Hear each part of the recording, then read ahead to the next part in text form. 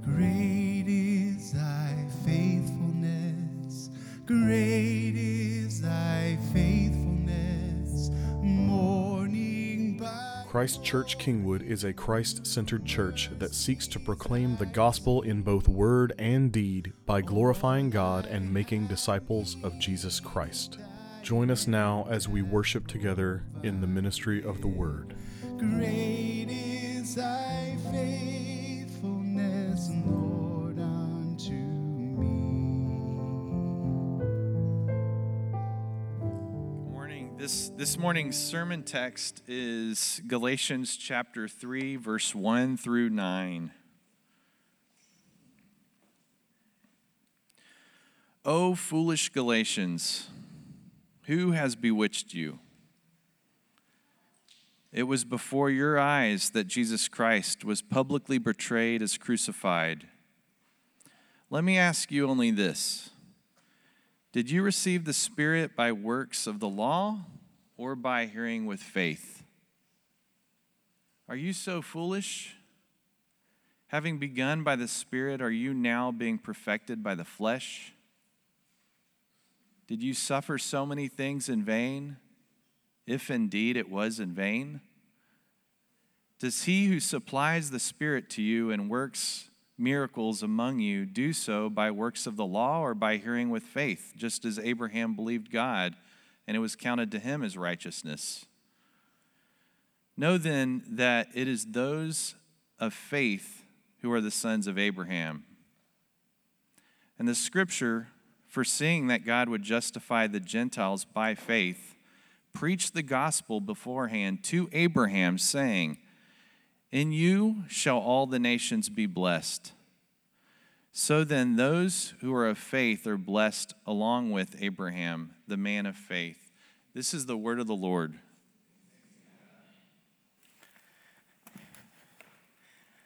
All right. Let's pray together. Father God, you are our living hope. God, we pray this morning that you would tune our hearts to yours. God, let us hear once again the simplicity of the faith to which we've been called, and silence all other voices that are constantly telling us that we must earn your love. God, thank you for the salvation that has been secured in Christ, that the work is finished, and make us a people who walk in him, longing to reflect the love that we've experienced through you. Amen. Well, good morning. I'm Patrick. This is our new table to hold my water, right? 11 years I've set water on the ground. So if you're new, this is a big deal. Things change slow here. So we've been walking through the book of Galatians, and here we are kicking off chapter 3 of Paul's letter to the churches in Galatia. And if you missed last week, I would encourage you to hop online and listen. Matt Labasso preached, and he walked through a pretty hard text, but he made it so clear as Paul made this compelling argument for justification by faith alone. And this is really what Paul's writing this letter for. This is what he's been saying since the beginning, because the Galatians were veering away from the very foundational truth of the gospel, from justification by faith alone in Jesus Christ alone. And that theme really isn't going to change. Paul's just going to change up his argument a little bit, continuing to drive home this truth, coming from different angles. And if you remember from chapter 1, Paul made his astonishment at the Galatians' lack of faith very clear. And he was defending the gospel that he was preaching and the divine origins of his ministry, saying that his authority and his teaching, which was the gospel, were neither through man or from man, but inspired by God himself. And now, here in chapter 3, Paul is kind of circling back to the astonishment at their unfaithfulness in turning from the one true gospel. And really, therein turning from God himself. In chapter 1, verse 6, Paul had said, I am astonished that you were so quickly deserting him who called you in the grace of Christ and turning to another gospel. That was his opening astonishment. And now here in chapter 3, a little more pointed, Paul says, you foolish Galatians, who has bewitched you? And this term, fool, I think it loses some of its power in kind of modern linguistic culture. We throw around the words like, that was foolish, to describe simple variances from normal behavior. Silly, laughable mistakes that we later tell our friends, oh, I got spaghetti on my shirt. That was foolish. I stubbed my toe. What a fool. But in biblical terms, to be a fool or to act foolishly was not a small thing. The fool is regularly portrayed as the antagonist to or opposite of a faithful believer. Psalm 14:1. The fool says in his heart, there is no God. That's not a small thing. That is God-denying foolery. Or if you look at the book of Proverbs, it has endless things to say about fools. Fools despise wisdom and instruction. Fools hate knowledge. The complacency of fools destroys them. The mouth of a fool brings ruin near. And when Jesus is pronouncing his woes to the scribes and Pharisees in Matthew 23, he addresses them with the words, you blind fools. Not a compliment. The term fool in Scripture was not used lightly. It was synonymous with unbelief, or at the very least, the actions of an unbeliever. So I don't want you to miss the power of these words when Paul addresses people whom he loves, saying, you foolish Galatians, in verse 1. And then again in verse 3, are you so foolish? This is no small thing. It was an indictment. It was meant to startle and shake them from their slumber. And Paul's astonishment with the Galatians' spiritual treason is only made more clear and pointed when he tacks on, who has bewitched you? Right? You foolish Galatians, who has bewitched you? This is the language of pagan magic. Quite literally, Paul is asking, has some pagan sorcerer cast a spell over you? And in a sense, this is exactly what has happened. Paul knew that these false teachers were the source of the anti-gospel message the Galatians were believing. But I think Paul was kind of pointing deeper to the root of their disbelief. I think he was pointing to the demonic influence that had lured them astray.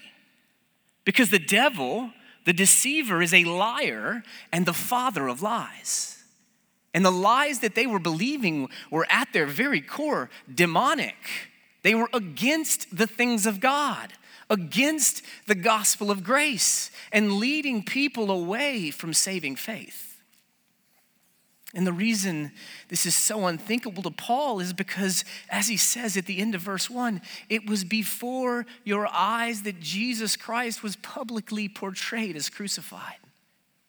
Before your very eyes. And the language here is a little odd. Paul is not saying that they physically saw Jesus crucified, but rather that he had laid out the truth of the gospel both publicly and with vivid clarity. And it wasn't just a history lesson about the great teacher named Jesus. It wasn't just about morality and wisdom that Jesus taught. He explained Christ crucified for the forgiveness of sin.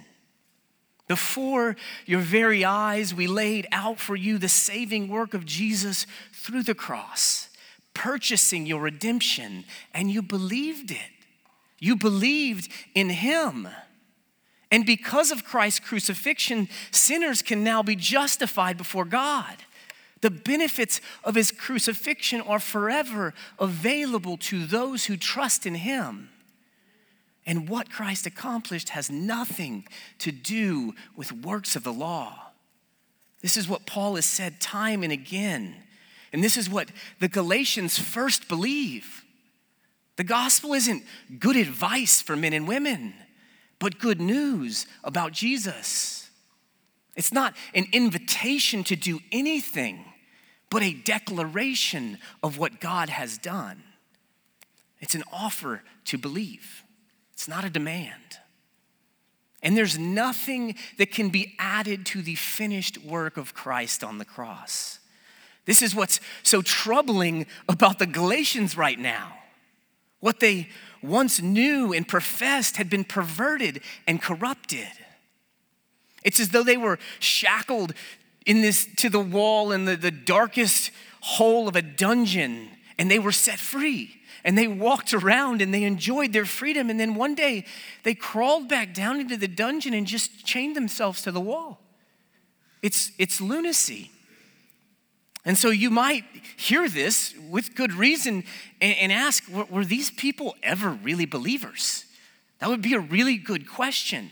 Maybe they were like that seed that fell along the rocky path in Jesus' parable. Maybe faith never really took root. It was choked out. But I think Paul tells us otherwise. He's about to ask this string of rhetorical questions. And the first is, let me ask you this. Did you receive the Spirit by works of the law or by hearing with faith? So there's an assumption. They received the Spirit. Paul seems to be affirming that the Spirit indwells them, that they were true believers. And that's what makes all of this so difficult for Paul. And so Paul's going to ask this string of questions to get to the absurdity of the Galatians turning from the gospel. And it's more of those rhetorical questions that Matt talked about last week. And he begins, as we just read, by saying, did you receive the Spirit by works of the law or hearing with faith? Obviously, it was by hearing with faith. And then verse 3, are you so foolish? Obviously, yes, you are so foolish. That's why I called you a fool 2 verses ago. You're foolish. Continuing in verse 3, having begun by the Spirit, are you now being perfected by the law? No, that's absurd. Having been stirred by the Spirit and trusting in Christ, with the Spirit now residing in you, are you now going to go back to the flesh, to works of the law for your justification? It doesn't even make sense. That's Paul's point. The sufficiency of Christ's sacrifice in which they believe needs nothing added. And to try and add to the finished work of Christ is to nullify the finished nature of that very work. So to think now that their actions somehow save them makes no sense whatsoever. In verse 4, did you suffer so many things in vain? If indeed it was in vain. So not only did they have a true conversion experience, but it sounds like they were met with persecution. And in those early days of their faith, they suffered well in the face of opposition. Was that suffering in vain? Paul asks. Once again, it's rhetorical. Of course, suffering for the gospel, suffering for Christ is never in vain. As Jesus said in the Sermon on the Mount, blessed are those who are persecuted for righteousness' sake, for theirs is the kingdom of heaven. And then in verse 5, does he who supplies the Spirit to you and works miracles among you do so by works of the law or hearing with faith? Almost missed the hole in my cup. That would be embarrassing. So, does he who works miracles among you do so by works of the law or hearing with faith? What do you think this time? Works of the law? I mean, God sent Jesus to suffer in our place. We trusted in him. He poured out his Spirit into our hearts. He tells us that by his divine power, we've been granted all things for life and godliness. Seems like a great time to revert back to righteousness through the law, right? Now that we've been emancipated from imminent judgment and death, let's go hang out in the dungeon. It's crazy. So Paul uses this string of rhetorical questions to highlight how absurd the Galatians' thinking was, the trajectory that they're on. What they believe or what they were believing and listening to was counter to the gospel. These Judaizers were trying to put them back into bondage, and they were buying the deception. And so Paul goes right after the message of these Judaizers. Because if you remember, these Galatians, they're Gentiles. They don't have the rich history or even that much knowledge of Judaism.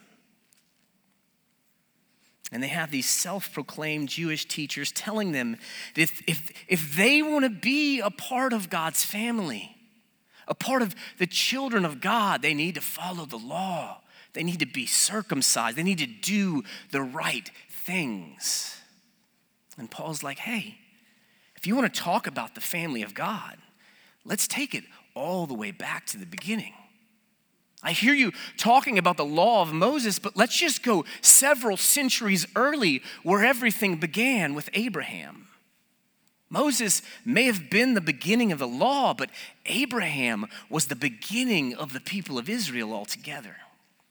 So Paul really asks these rhetorical questions, pitting justification by faith up against justification by works, to set them up for this phrase in verse 6. It says, just as Abraham believed God, and it was counted to him as righteousness.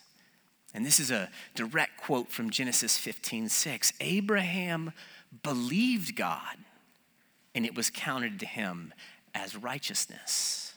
And this is a mic drop moment, right? I hear you people talking about the law of Moses. That's cool. I'm going to drop some Abraham on you.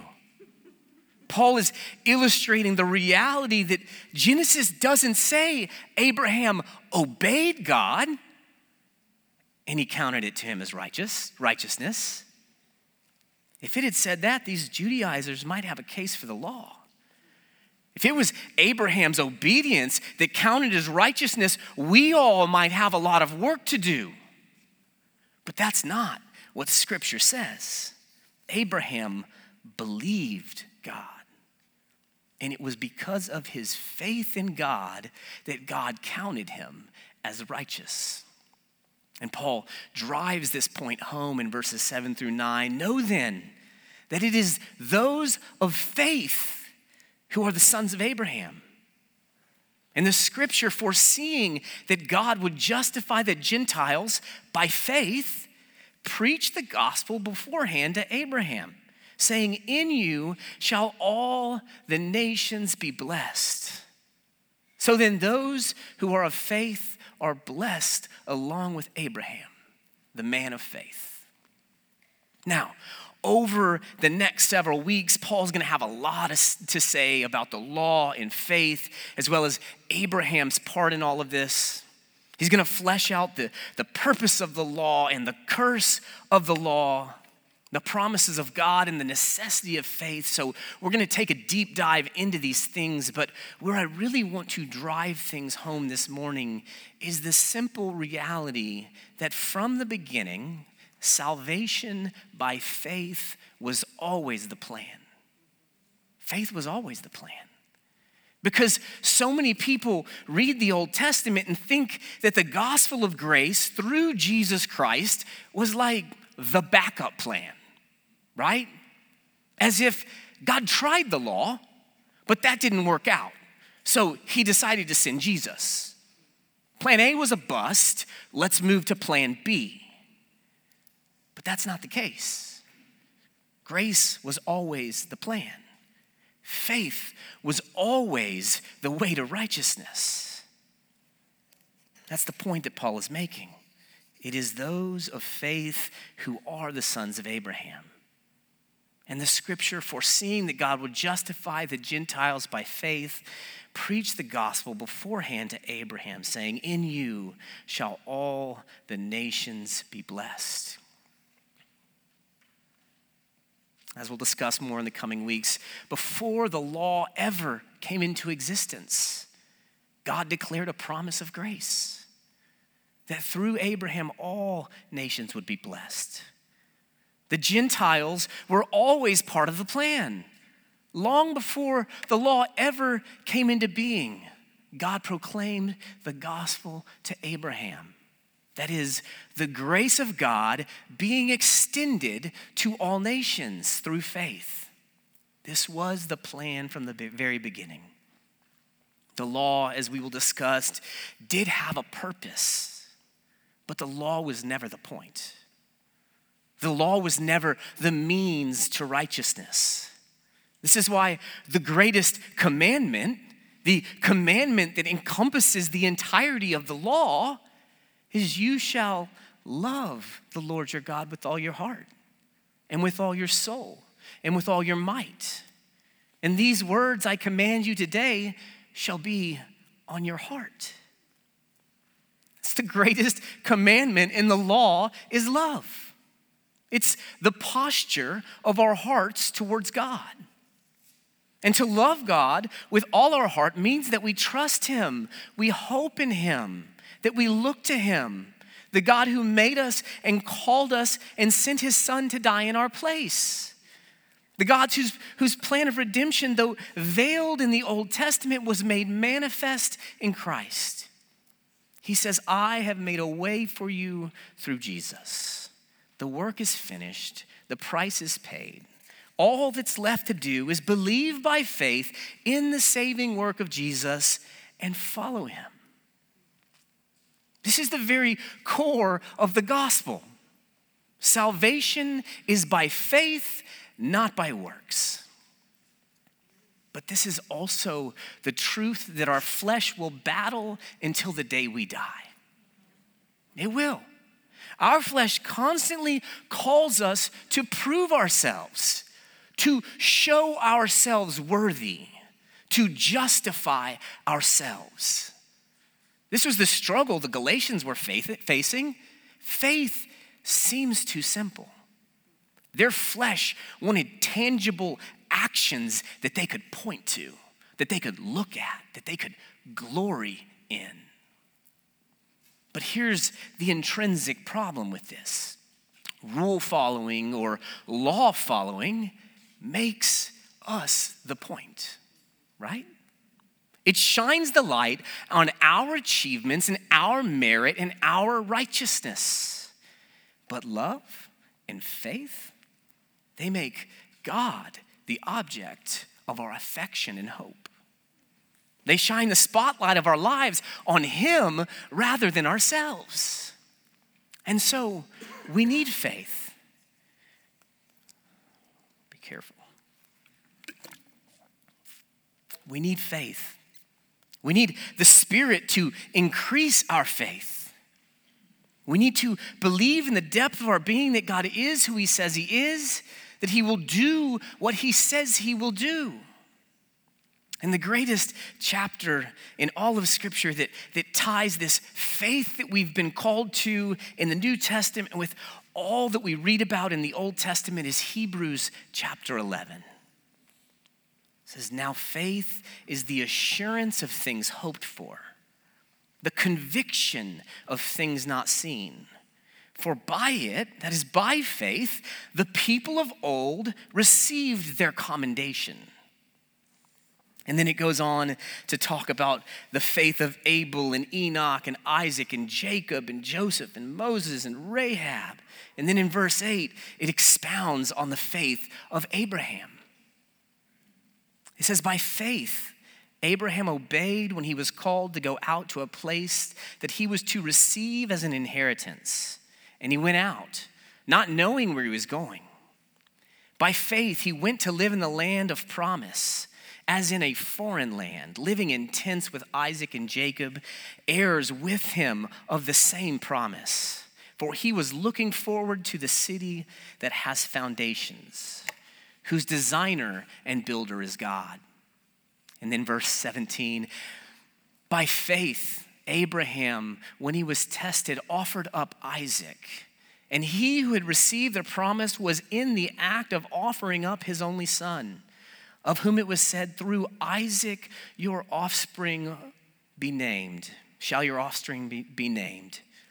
He considered that God was able even to raise him from the dead, from which, figuratively speaking, he did receive him back.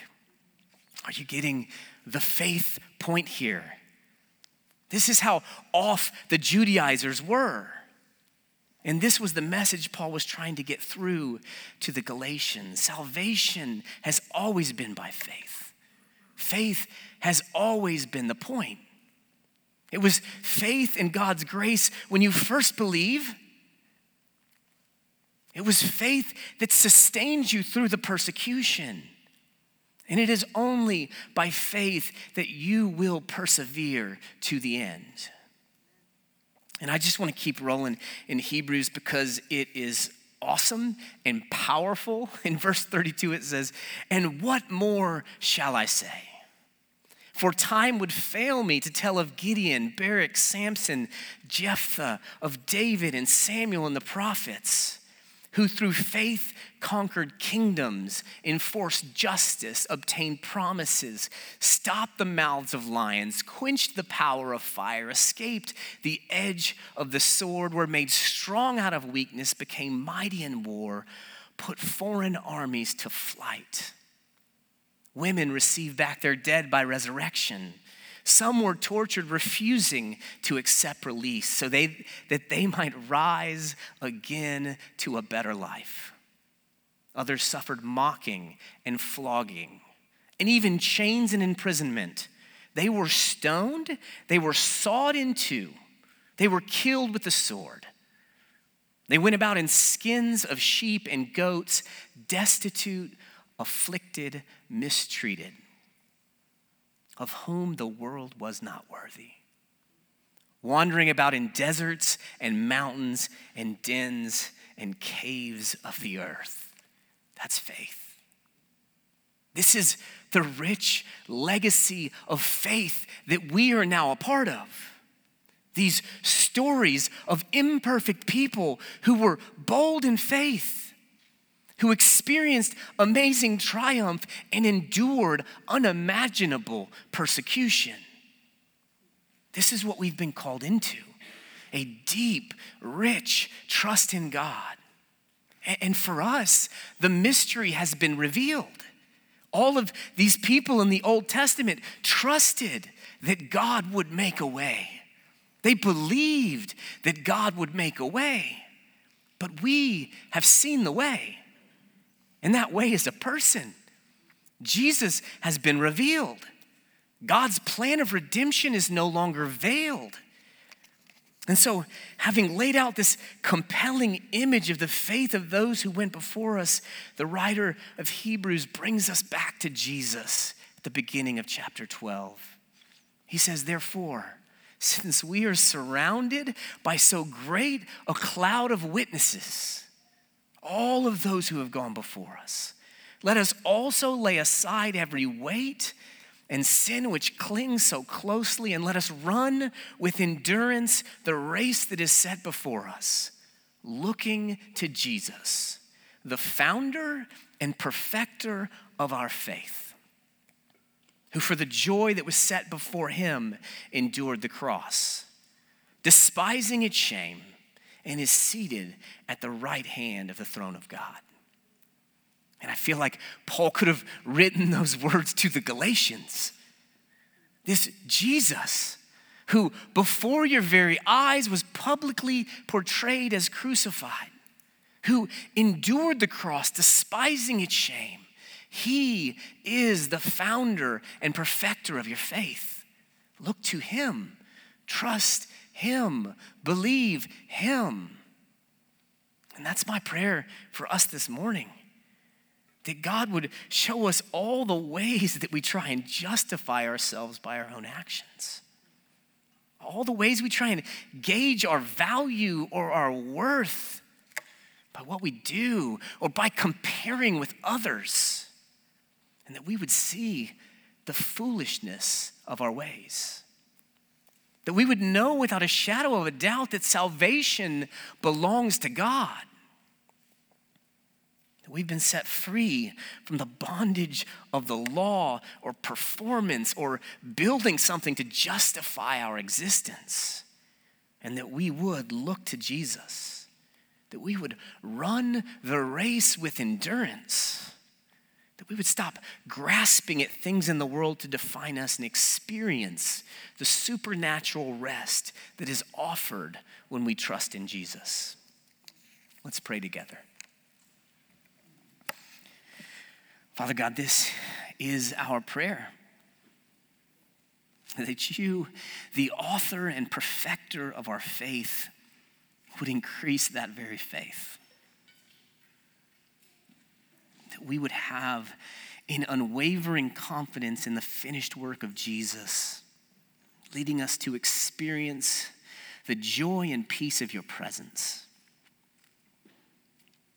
God, making us a people who proclaim your glory and salvation both when times are great and when we struggle, when we suffer, because we are citizens of an eternal kingdom, God.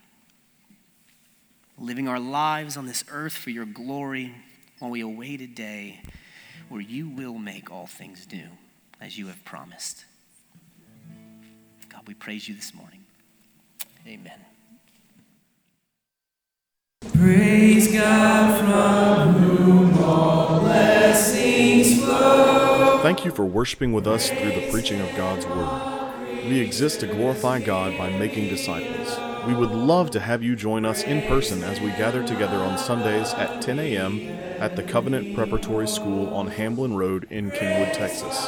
To learn more about Christ Church Kingwood, visit our website at christchurchkingwood.org. Go in peace.